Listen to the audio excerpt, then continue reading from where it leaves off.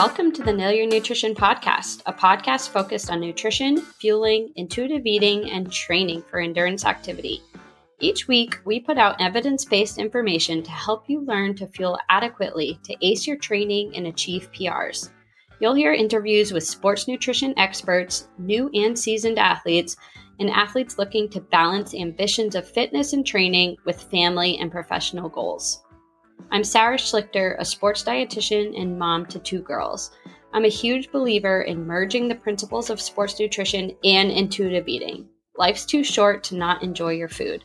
You can learn more about my work at bucketlistummy.com. And I'm Marita, a sports dietitian and mom to 2 boys in San Antonio, Texas. I work with endurance athletes at my private practice, Eat to Compete. My goal is to help runners and triathletes learn to fuel their training with intuitive eating, heal disordered eating, and become a happier and more resilient athlete. We are 2 sports dietitians and moms here to break down the nutrition science to make training more fun and approachable for you. Whether you're a novice athlete, a weekend warrior, a mom trying to fit in a consistent exercise schedule, or a top finisher at big races, we want to help you understand the importance of fueling well. We're so glad you're here and would appreciate you sharing this episode with someone you think would enjoy it, like your favorite running buddy or a coworker who trains too. All right, let's dive into today's episode. This episode is brought to you by our Nail Your Nutrition self-paced fueling course. Whether you're a new or seasoned athlete, the Nail Your Nutrition course offers all of the information needed to prepare you, fuel you, and help you recover from endurance activity.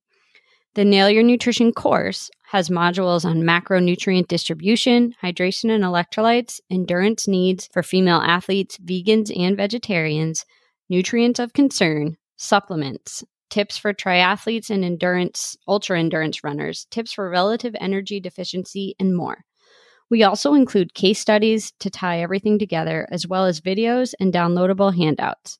Plus, you have lifetime access to the course. That's right, you have access forever with updated scientific sports nutrition guidelines, practical tips for how to implement them, and you also have access to a private community where you can collaborate with other course members.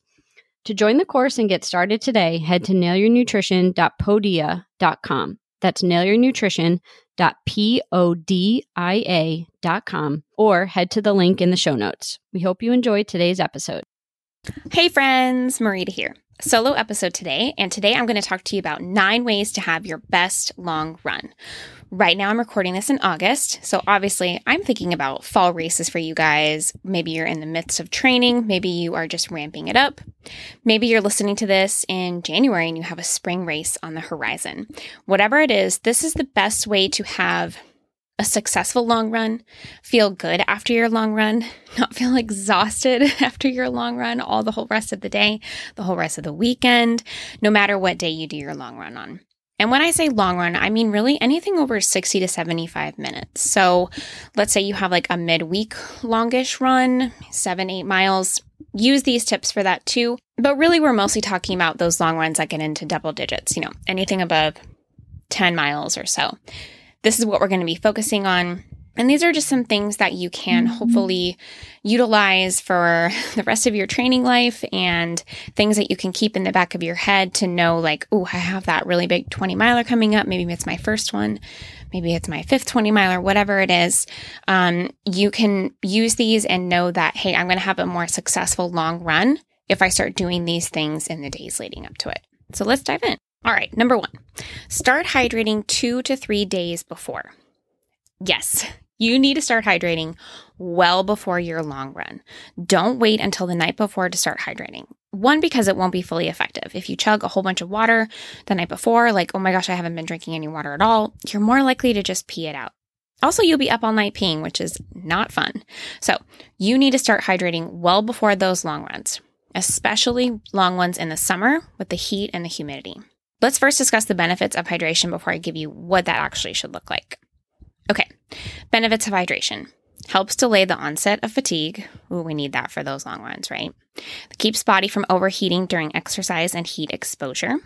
Helps deliver nutrients to cells. Protects health and wellness by protecting against the effects of dehydration. It can aid in performance, which is great. Ingesting fluids in the hour before exercise can also help lower your core temperature and heart rates during exercise. So All wonderful things that you definitely need. Personally, if I'm on a long run and I feel sluggish, my legs feel dead, the first thing I always think of is, did I hydrate enough before this? In the hour before this? In the 2 hours before this? In the days leading up to this? The answer is almost always no. So if you find that you're really, really on the struggle bus with these long runs, definitely take note of your hydration. It's important to note that your daily fluid needs are different as an athlete in training. Athletes likely need more than the recommended 8 cups a day. Why is that? Well, as athletes, we have greater daily water losses from regular things like respiration, GI, renal, but mostly it's that sweat during those workouts. The average person may sweat 1 to 2 liters an hour, but again, this really depends on genetics, your environment, and your exercise conditions, and how conditioned you are as an athlete. When you sweat, fluid balance is regulated to stimulate thirst and reduce water and sodium excretion, which reduces the need to pee. When you sweat also, your blood volume is reduced, and there's a higher concentration of sodium in the blood. We have hormones that will work to control this and aim for fluid balance in the body. Ingesting that adequate water and electrolyte beverage in foods and beverages throughout the day restores blood volume to normal levels. Unfortunately, and especially for active athletes, thirst is an imprecise method of determining if you are dehydrated because it can be difficult to ingest enough fluid to offset those large volumes of sweat losses we're having during exercise. I would not recommend relying on thirst as an indicator for several reasons. 1, you're distracted. You're running. You're doing other things. You're maybe messing with your podcast that you're listening to or your music or whatever it is, and you're trying to figure out your route and you're thinking about your pace and a million other things. So thirst signals may be missed or ignored. 2, physiology of the body. The body has to lose a lot of fluid before we even perceive taste. So do not rely on your thirst to determine if you are dehydrated. What counts for fluid needs? Water, fruit juices, sports drinks, unsweetened coffees and teas, fruits, vegetables, and soups. So you want to aim for at least half your body weight in pounds as a baseline. And then I would add at least 16 to 24 ounces on top of that. Check out episode 8. I know going way back here, but episode 8 for more on how to hydrate for workouts. I would also recommend having at least one of those, 8 to 12 ounces that you're drinking be a form of electrolytes. So a Noon Tab or LMNT or the new Scratch Clear, something like that. Okay, number 2, cut out most fibrous veggies the day and night before. We love fiber around here. It is wonderful for you, but the day leading up to a long run is not the time to pile on the fiber. Let's talk about what fiber actually is, though. Fiber is the non-digestible carbs in fruits, vegetables, grains, and legumes. It is incredibly important for our health, even though we can't actually digest it easily. Fiber feeds critical bacteria that live in our intestines, which contribute to nutrient metabolism and immune function. Fiber is also involved in lowering cholesterol and helps us have regular bowel movements.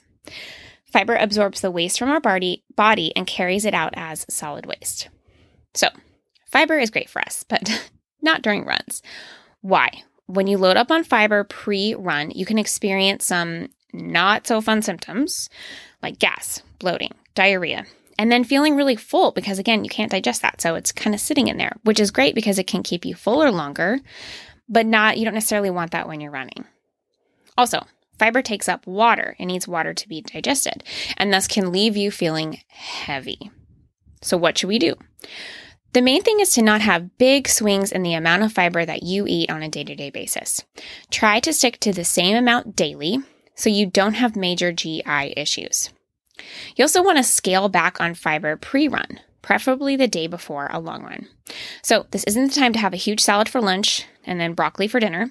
Instead, you want to consume fewer legumes like beans and lentils. Try to avoid those. This is the time to have more white things. I put white in quotes. You can't see me, but I'm quoting things like white pastas and bread as carbohydrate sources, since these contain less fiber than whole grain or whole wheat versions or things like brown rice. Try cooking your vegetables rather than eating them raw, because this kickstarts the breakdown of some of that fiber and makes them easier to digest. Again, remember to always eat a carbohydrate-rich meal in the 1 to 3 hours before a race. Save those fiber-heavy foods like oats, apples, and seeds for later afterwards. Okay, number 3, wake up to eat at least 1 to 2 hours before. Okay, I know it's not fun to wake up early and just wait around and do nothing, but it's so important to get some food in your stomach before you head out for a long run. And for the majority of people, this means they need time to digest so that they don't eat and run and then have major GI upset. This waking up early time is truly to have time to digest and to make that your body have that availability of that fuel. Here are some tips to make it easier. Wake up at the same time every day so your body gets used to it and it becomes a routine. Focus on the fact that you get this time solo or maybe with a group of friends if you have running buddies, and you get the workout done and dusted to start off your weekend right. Something that really helps me wake up early is to not look at your phone. Save that for when you get up and maybe are eating breakfast to scroll Instagram or look through Pinterest or look at your emails, whatever it is. Get a wake-up light. These wake us up more naturally. If you have a partner who doesn't mind, of course, that might wake them up too. So if that does bother them, consider sleeping in another room the night before your long run so you don't disturb them. There's a lot of really fun ones like the Hatch one that has come out. That is a really good option. Eat your breakfast as soon as you wake up and then give yourself time to wake up and get ready for your run.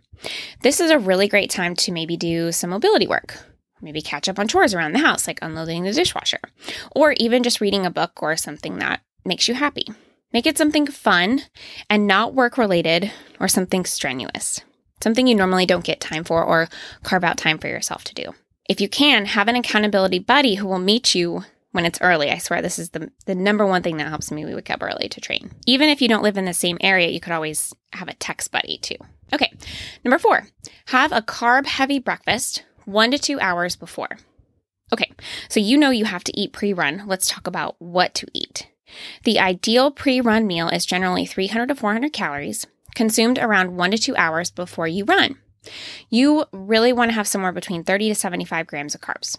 So what does that actually look like? Oatmeal with 1 cup of berries, 2 pieces of toast with maybe a little bit of peanut butter and a banana on top, 2 waffles with syrup and a banana or berries on the side or on top of the waffle, whatever you prefer, a bagel, yogurt and granola, but I would make sure that both of these yogurt and granolas are lower in protein and fats and fiber. Sweet potato with a small amount of butter and cinnamon, maybe a muffin or 2. I love the Rise and Run cookbook for muffin recipes. That's great. Or a slice of homemade bread like banana bread. Number 5, have fluid before you head out. Again, we've already talked about this. This was the number 1 tip, right? Let's talk about what this looks like. Being adequately hydrated before exercise is going to help ensure optimal physiological and performance responses. Again, that lower core heart rate and that lower core temperature, those are super important. It's also super important to have fluid before you head out the door and not necessarily just in the days leading up to your workout like we discussed in number 1. The hydration recommendations really vary based on who's giving them. It depends on like the American College of Sports Nutrition or Sports Medicine, National Athletic Trainers, the Academy of Nutrition and Dietetics.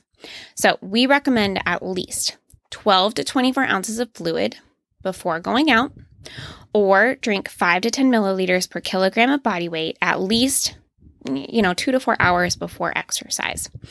That's usually about 17 to 20 ounces. Or 1 ounce per 10 pound of body weight. The main recommendation is to begin exercise properly hydrated because it is so hard to catch up if you are already dehydrated. If you start that run already dehydrated, you're going to be in a deficit and it's going to be impossible to catch up. Ideally, you're also taking in electrolytes and water during exercise, and you want to replenish them too. So again, if you can bring an LMNT packet or a Noon Tab before going out and then along with the water, that would be awesome. Number 6, have a little bit of caffeine. We have a whole episode on caffeine. That's episode 66. So check out that episode for more details on caffeine and performance. The bottom line is that many studies have shown that caffeine may have ergogenic effects, meaning it may decrease pain, decrease perceived exertion, delay fatigue and pain, and improve mental sharpness. Caffeine can improve performance by as much as 5 to 10% over a placebo. That's a lot. And good news for your long run, the effects are more pronounced during longer activities. The main thing with caffeine and running is that you should find what works for you. Caffeine usually improves performance, and according to studies, 1 to 2 cups of coffee, which is around 200 milligrams of caffeine, is ideal on race day, depending on your weight and your tolerance. If you're someone who is prone to jitters, anxiety, or have GI issues after having caffeine, maybe that's not the best idea for you.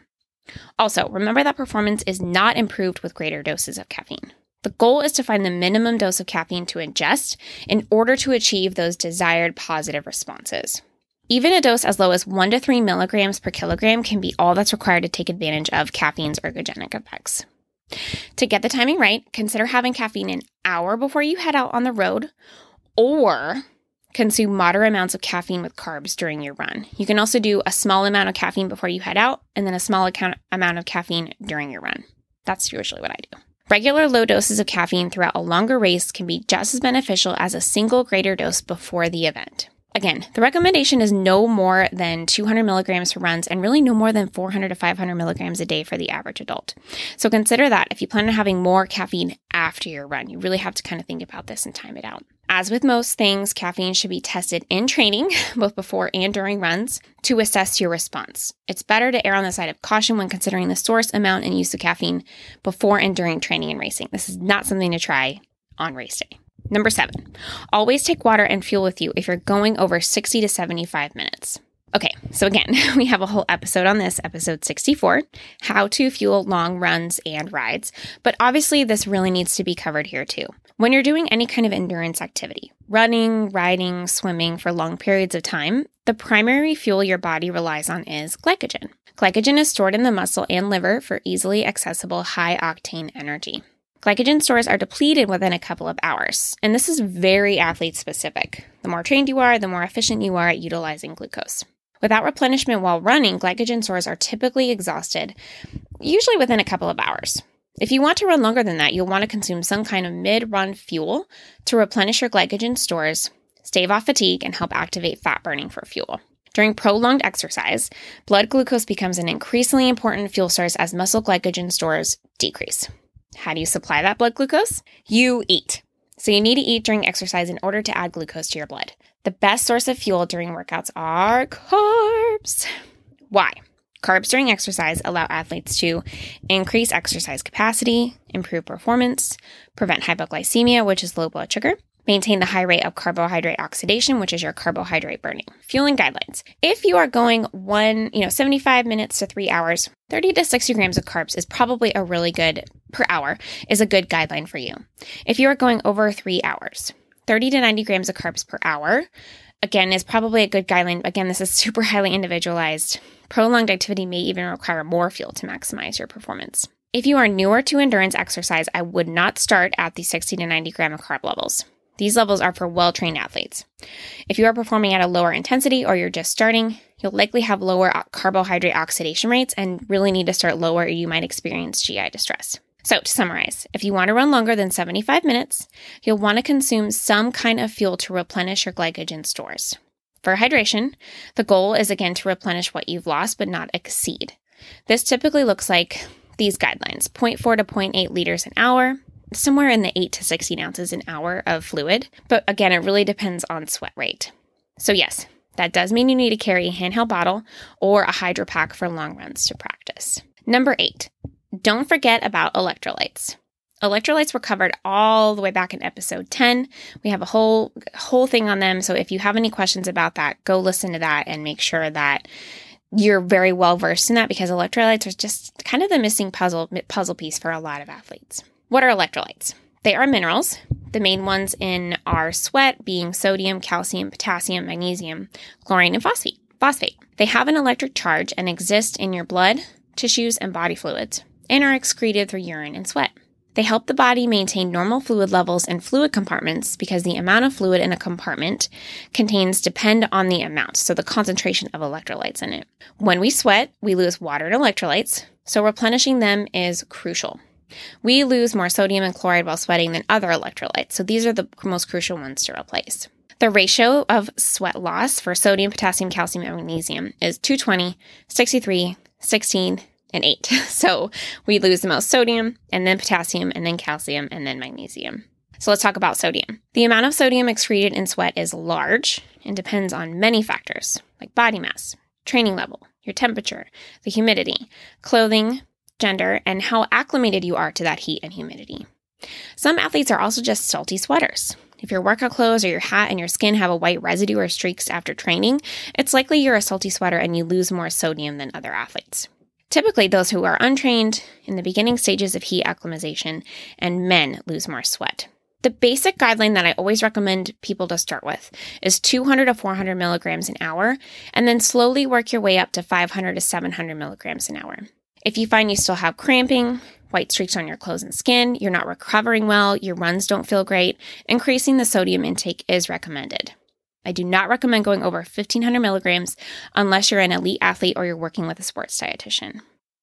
Okay, number 9, practice, practice, practice. Fueling, carrying water, carrying gels. In order to avoid GI issues, you must train your gut. Things like runner's trot, runner's stomach, runner diarrhea, oh, the worst, an instant urge to poop during or right after you run. All of those things are not fun, and these are symptoms of runner's trot or runner's stomach.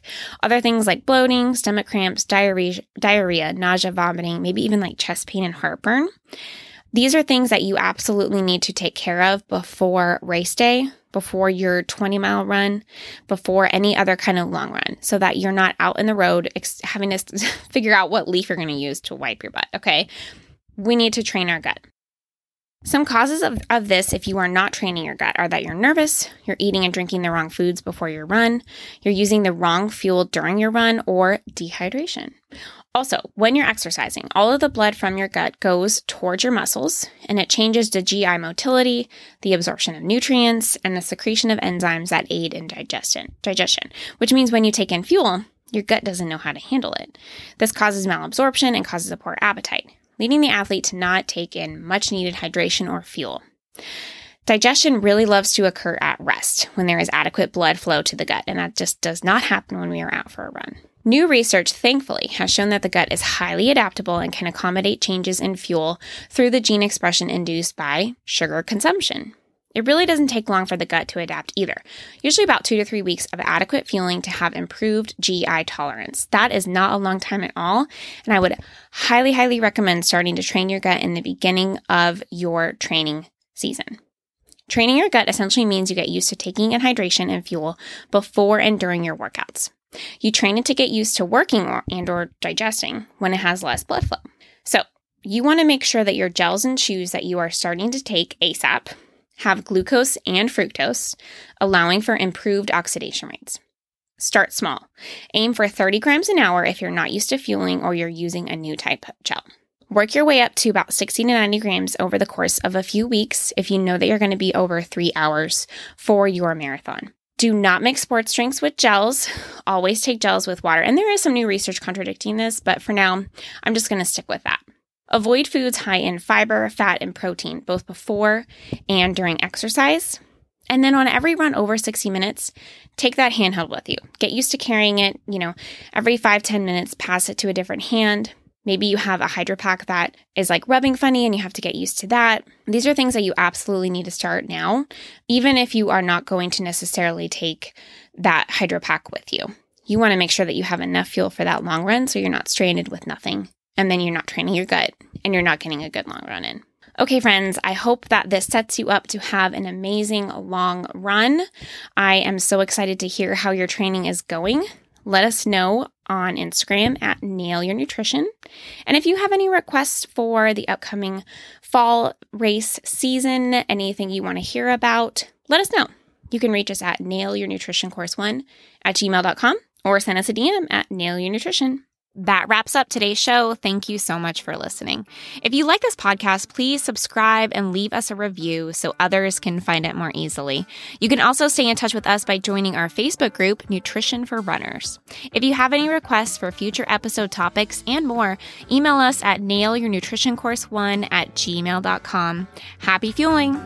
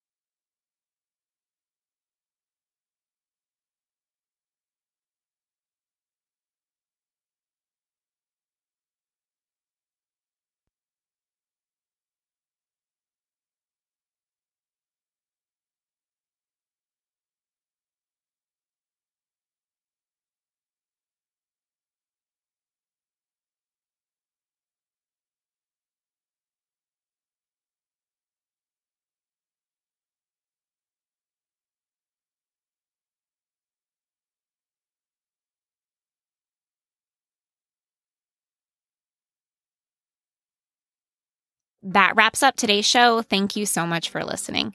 If you like this podcast, please subscribe and leave us a review so others can find it more easily. You can also stay in touch with us by joining our Facebook group, Nutrition for Runners. If you have any requests for future episode topics and more, email us at nailyournutritioncourse1@gmail.com. Happy fueling!